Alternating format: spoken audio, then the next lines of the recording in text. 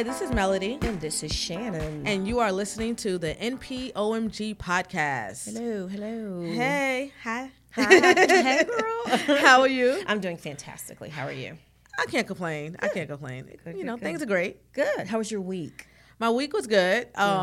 Exciting, challenging. Mm-hmm. You know, I was much better than other weeks. So Good. the new year kind of kicked my behind. Turning the corner a little bit. Yeah, Okay. man. Yeah, it really did. I think, so that's my NPOMG moment where I realized, like, New Year just snuck up behind me and I was ill prepared for it. So I was like, oh my gosh, this to-do list is out of control. But there are goals. We're setting and attaining. Oh, I can tell you what my NPOMG moment really was. Okay. I set a revenue goal for my, consulting, and I'm 90% away from it. No, I'm sorry. I hit 90% of it. Awesome. That is fantastic. Thank you. Like, yeah. So I only have 10% to go. And I really, I didn't even notice it. I was like, wait a minute, I'm doing my numbers and stuff. Cause I'm trying to be like you. So I'm doing my numbers and everything. And I was like, oh shit, I made it. Like, that was really dope. That is awesome. Yeah. That's awesome. What was your NPOMG moment? A recent NPOMG moment was I had a consultation schedule, and I do a free 30-minute consultation, right? Because time is money, right? Time is money. So I thought it was going to be a phone call until about an hour or so, about an hour and 15 minutes prior, and they're like, "Nah, we're going to meet in person." I'm like, "Okay, that's not a problem." So I go to the location to do our free consultation, and 4 hours later I'm leaving. So yeah, I got the 52 fake out, and when you're engrossed in the conversation with nonprofit founders / directors, they're so passionate and they want you to get all the information, which I get. You want me to get a lot of information as a consultant so that I can kind of go forth. Right. I've yet to kind of figure out the way to say to folks, like, okay, I kind of get it. So, but whatever. But 4 hours, y'all. Oh, no. And I mean, I had to say, well, we had a free 30-minute consultation. So my invoice for 3.5 hours, because that is not what, I was done. I had gone through my checklist. That was that client's choice to continue the conversation. So I got paid, but I'm looking, that was a definite OMG moment. What I'm really trying to do is trying to figure out the best way to kind of streamline what that looks like without being rude and like setting a timer and it's like, it's over. Like, I get it, but that was definitely an OMG moment. 4 hours, y'all. That's crazy. Do you have them like fill out a form in advance to kind of answer questions? Yep. I send them a list of questions and say, here are the things that we're going to go over in the consultation. And literally the last one is, how can I help you? Yeah. So that, we can kind of we're adults, we can get to some concise conversation here. Here's where I need the most help. That's how it typically goes. This person wanted to fill me in on every aspect of not only that nonprofit organization, but how it impacts their life and this and that. And, you kind of in your head want to go, okay, you're welcome to the club, I guess, Right. But I give you 30 minutes for a reason. Yeah. And I give you the question. So we'd gone through it. So, that was definitely. That's definitely a moment. Oh my gosh. Yeah. Nobody was happy at the end of that day. So. So you may hear an extra voice here. Yeah. That's our next guest. Yes. So we have Tanise Love. Hi. Hey. How are you? Fabulous. Excited to be Good. here. So let me tell you a little bit about Tanise. First of all, she is a serial smiler, which I know her personally, and she definitely is. And from being just in here, we can tell. Right? Right. She's a native of Indiana and a proud Indiana University alumni. Go Hoosiers. Is that what it is? Hoosiers. Yes. Currently, Tanise is the manager of multicultural affairs at Donate Life NC. Tanise is responsible for community outreach efforts around organ, eye, and tissue donation in minority and faith-based communities across the state. Her work has led her to develop 7 statewide partnerships with historically Black colleges and universities and educate more than 6,000 faith-based congregations. Awesome work. During her time at Donate Life NC, they have reached more than 5 million North Carolinians registered donors. That is amazing. It is. In addition to her staff role, Tenise volunteers with the Association of Multicultural Affairs in transplantation. Mm-hmm. And in January 2018, after 7 years of membership, Tenise was appointed to the presidency role for the Metrolina Association of Volunteer Administration. Woohoo! Congratulations. MAVA, yes. An educational resource group for nonprofit professionals and area volunteer managers. All right.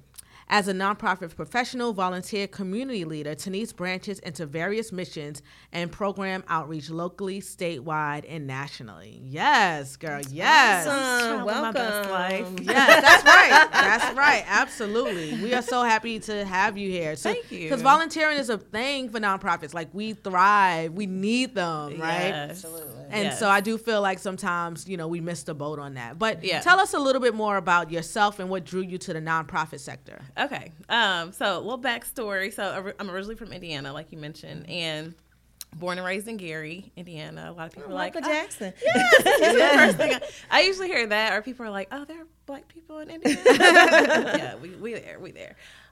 So grew up in Gary, moved to Indianapolis around 12, and then went to Indiana University where I, of course, learned a lot, but, got some partying in too. Okay.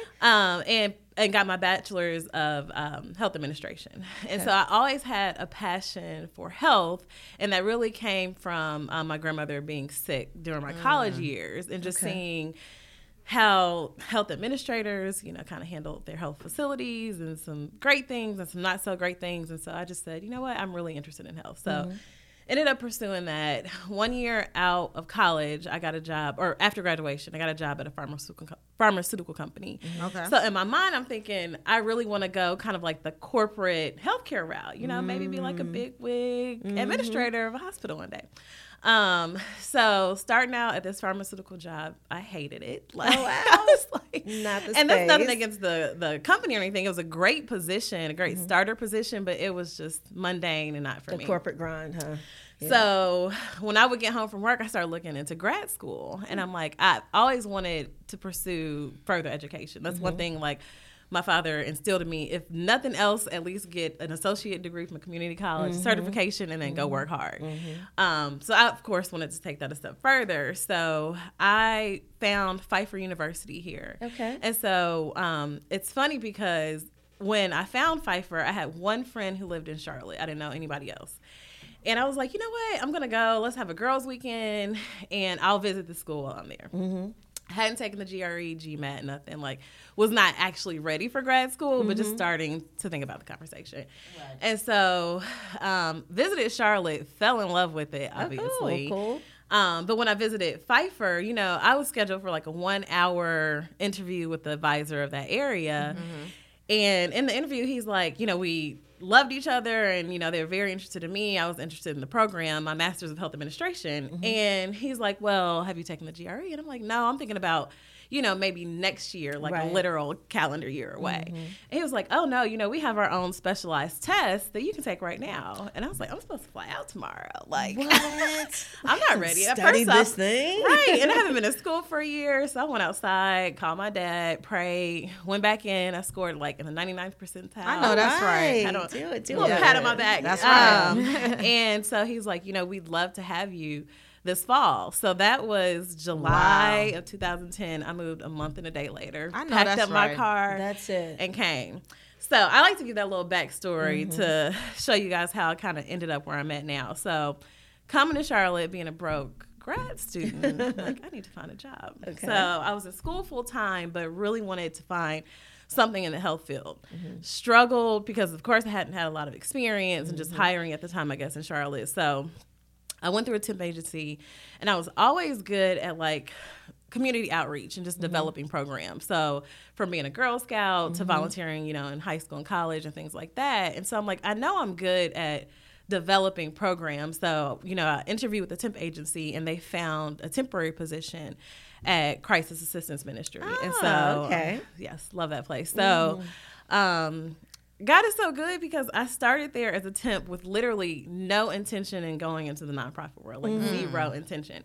So I was hired to help develop the role of volunteer coordinator because they had a growing volunteer program at the time, but no true formalization to it, no role, anything like that.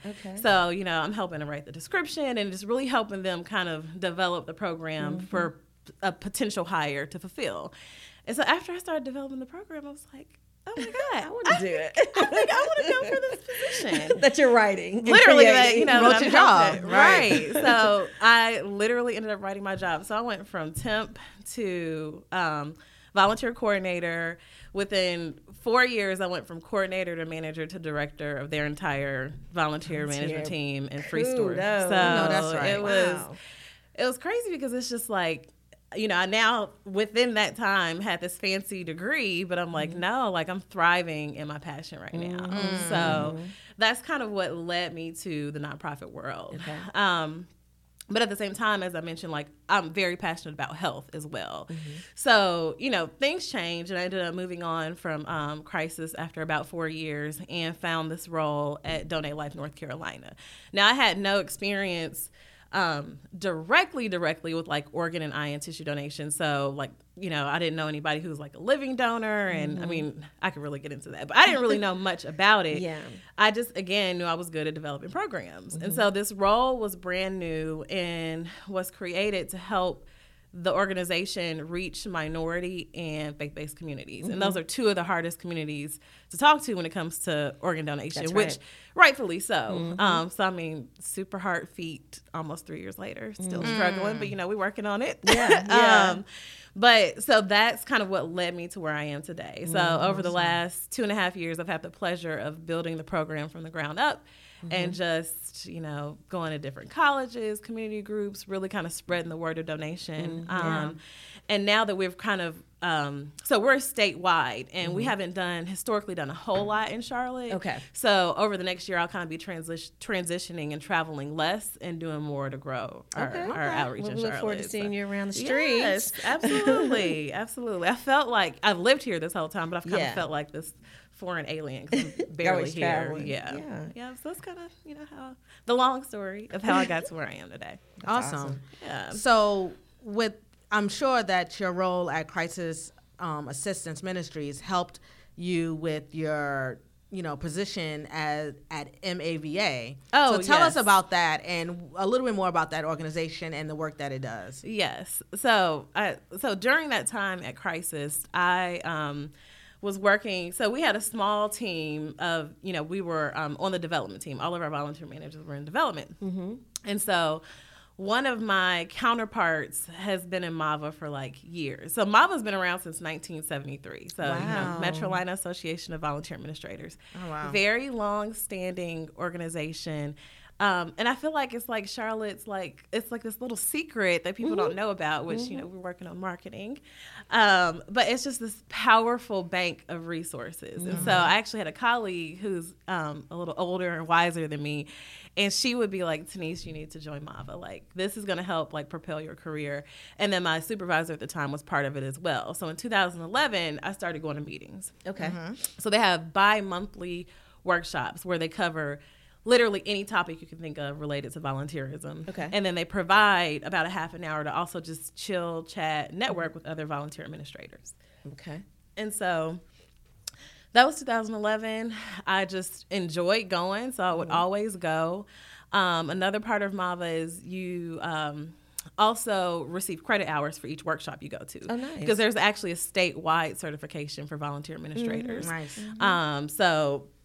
And the overhead organization that we're a part of that I talked about earlier, NCAVA, they're the ones who administer the certification. And so that same coworker, which I just had lunch with her last week, she's so funny. She's like knocking at my door every day because we had offices next door. She's like, Tenise, did you finish your certification application? Like, have you written your proposal? I mean, for like a year. And I'm like, I'm going to do it, Susan. I'm going to do it. So then I finally did it. So I got certified.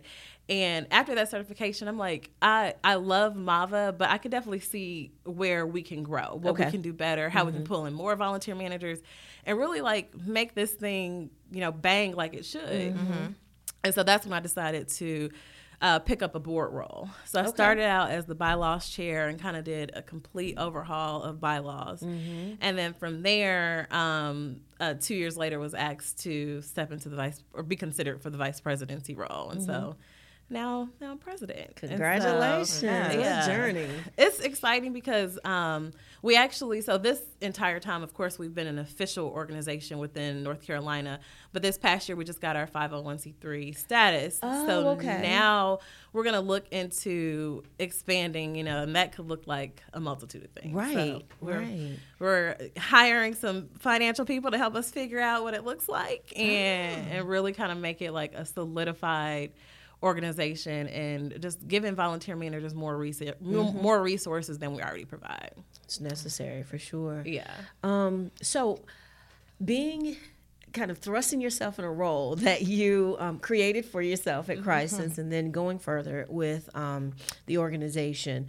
We all know working in nonprofit organizations, sometimes it's a little difficult to get volunteers. Yes. Tell us, why do you think it's so hard for organizations to not only recruit, but to keep and cultivate volunteers? Right.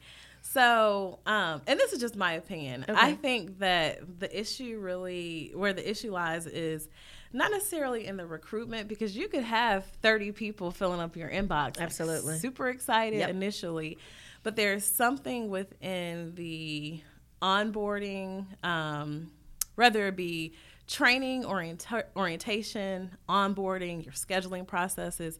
There's something within the process where volunteers fall by the wayside. And that's not necessarily any issue within the volunteer manager or the volunteer themselves. Oftentimes it's the actual program development. And so a lot of times I feel like volunteer managers of volunteer programs, their onboarding is either overcomplicated or maybe the volunteer manager, all nonprofit professionals work like double the hours for what's supposed to be a 40-hour work week. Absolutely. And so I feel like a lot of times, that's just being transparent, volunteer managers are overworked and overwhelmed. So it may be that for the 30 volunteers you have reaching out, you've had time to respond to 15. And that's just being very transparent and has happened to me in the past. And so I feel like the issue is really kind of something within that process, but then at the same time, oftentimes leadership does not fully understand what the volunteer program looks like. They don't understand the value of volunteers.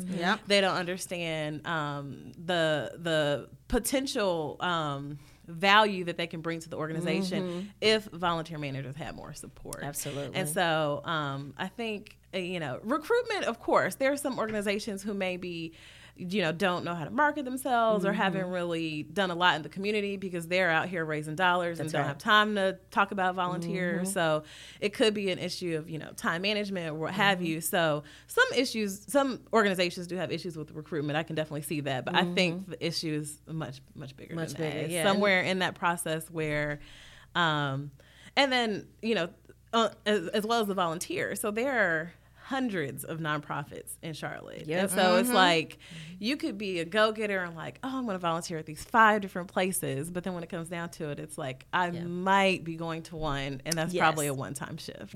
When what volunteer managers and organizations really need are these more skill-based volunteers who are willing to provide some longevity. Absolutely. So, Absolutely. It can be difficult. There's a lot of organizations here who don't. Like, I've always been impressed with Crisis, who make an intentional effort behind volunteer management and cultivation and that kind of thing. I know, there's organizations. I belonged to an organization many, many moons ago, and as a development professional, I was also in charge of volunteers, and that just wasn't priority until there was an event. So you could always maybe grab some people who wanted to go to the event for free. But the work that they needed to be doing. And then I think that over the years, what I kind of discovered, actually a new appreciation for the volunteer, the action of intentionality behind the cultivation of volunteers. As a fund development professional, had I cultivated and really gave that some attention, it would have made my job a lot easier. Right. I was a one-person department. Right. And if so you had like 16 jobs. I had 22 jobs in one day. Right. But if, in the infancy of my career, I'd really, instead of just reaching out for those 4 events a year and just expecting people to pop in, which they did, but put it as part of an intentional effort of my day to make sure, letting folks know what's going on around the year, or, connecting with some of my stars from events. Right. They probably could have helped me in my job right. a lot better because they had skills. Right. Yeah. And right. you discover this, during the event, during the downtime, you have a little chit chat Yeah. with somebody. It's like, oh, you're kind of dope. I yeah. could probably use you more often. Absolutely. So Yeah. I think that with all of the nonprofit organizations that are here in this community, what MAVA is doing is key work, because I think if from nonprofit perspectives we look at that as an intentional, necessary department and part of operations, we might be able to work a little more a little more effectively, a little more efficiently, with a little less capital. Absolutely, absolutely. And it's so much easier said than done. Yeah. Though. So like, you're saying you could have, as a fund development professional, taken more time. That's like 10 years ago. Exactly. When you're in that, it's hard. Like when you're in that day to day and you have this actual program that's physically directing your clients or neighbors in need, whatever you call them, it's hard to take the time to think about volunteers as an actual program in itself. And the smart thing would be to take a person who's a volunteer as a volunteer manager to create the program. You for must the be looking at my notes. No, I've been there. At my notes. Like I've been there. I've been in the world. That's why I'm so excited for you to come, because I'm like, she gets it. Yeah, no. I was going to talk about this a little bit later, but I'll just go ahead and speak on it now. So in MAVA, one of our members is actually a volunteer. She's one of those volunteers I talked about. So she literally is the volunteer manager, but has a full-time job at one of the many financial institutions that's in around Charlotte. And what they did, they took time in her onboarding and had her develop the program, create like this very easy process, simple, pretty basic, but impactful. And so they are basically having this unpaid staff run their volunteerism. But that's what she wanted to do. And they are thriving. Absolutely. Right. And they are thriving. So one of the things I would encourage, I think later on we were going to talk about organizations who maybe can't afford to hire a volunteer administrator. Yeah. Or if you are not a volunteer administrator, you have another title, but you're kind of thrown with volunteers.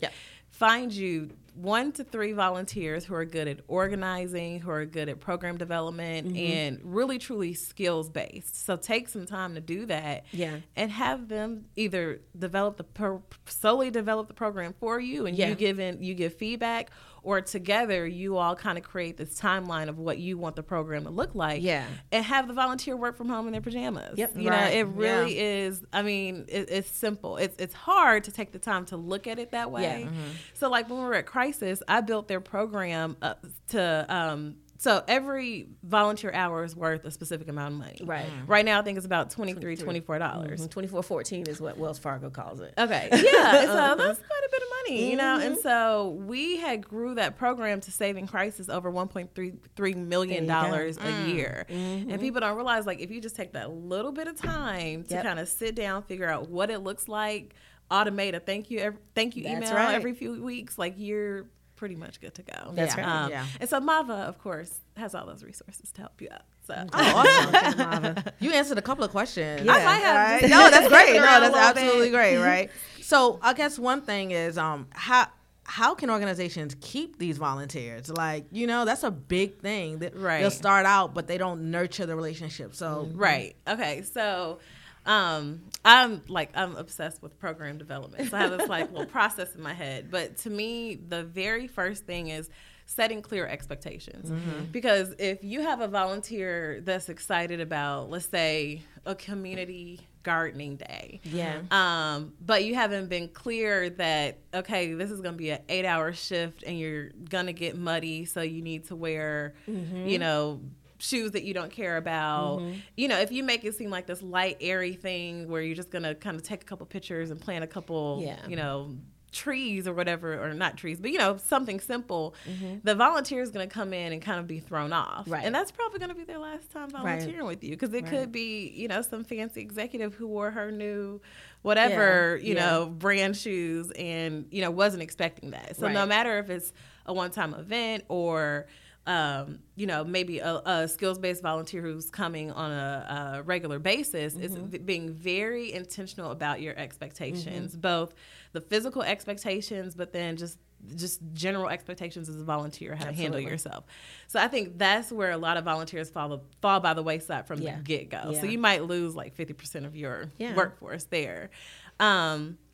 But next, be thorough about matching your needs with skills. So a lot of times, organizations will kind of say like, oh, we need these 6 things done, but they don't really take a look at their strategic plan. Maybe they need to do a SWOT analysis and really kind of figure out what are the opportunities and threats that face our organization, and what are like literal job titles that could help us combat those. Those job titles don't have to be employees. Those job titles can be volunteers. This is true. So I always encourage organizations to make sure you're not having people file papers who really want to be out speaking to crowds. Right. Because after that first shift and 50 papers later, going to be like, no, not for me. Right. So matching their skills with your needs. And then 2, over communicating, which is so hard in the day-to-day when you're busy and you're like, oh wait, I forgot I had a volunteer who I was supposed to call or email or whatever it may be. So if you have a problem with recruitment, let's say, and you've emailed this volunteer that you think is going to be really great once or twice but haven't heard back, maybe write them a handwritten thank you note if you know their address or where they work. That's actually kind of creepy, but if they haven't been onboarded yet. But maybe it's inviting them to coffee and actually having a conversation. So say it's, you know, somebody who you think would be a good volunteer manager.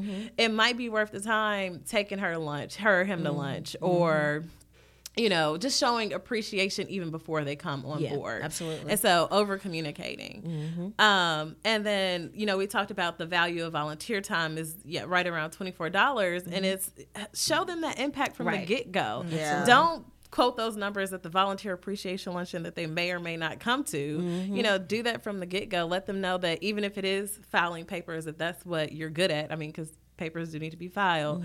Let them know, like, the hour that you just spent, you know, literally has saved us $25. And at the end of the year, you could potentially save us thousands, depending on how often you volunteer. Nice. That's excellent. Yeah. And then lastly, appreciation. I mean, there are a multitude of other things, but these were kind of what I thought was most important, is just appreciation. So even if it's, you know, in their role and they're filing papers, it might be taking half of your lunch to like sit there and file with them and just get to know them. Nice, yeah. Or in the onboarding process on your volunteer application, ask what type of books do you like to read, or what type of coffee do you like, and go get an in-kind donation from somewhere else and provide that as a little gift to your volunteer. Like little things like that really do make a difference. Again, it takes time from the get-go, but it really does make a difference. That's awesome. Oh my gosh, that was so informative. Like, I'm sitting here like, I talk a lot. We totally need to. No, this was perfect. No, like, it's perfect. Yeah, because like, a lot of organizations, they don't know how to develop and nurture and maintain their volunteers, or even just to get them. Like, it's a struggle at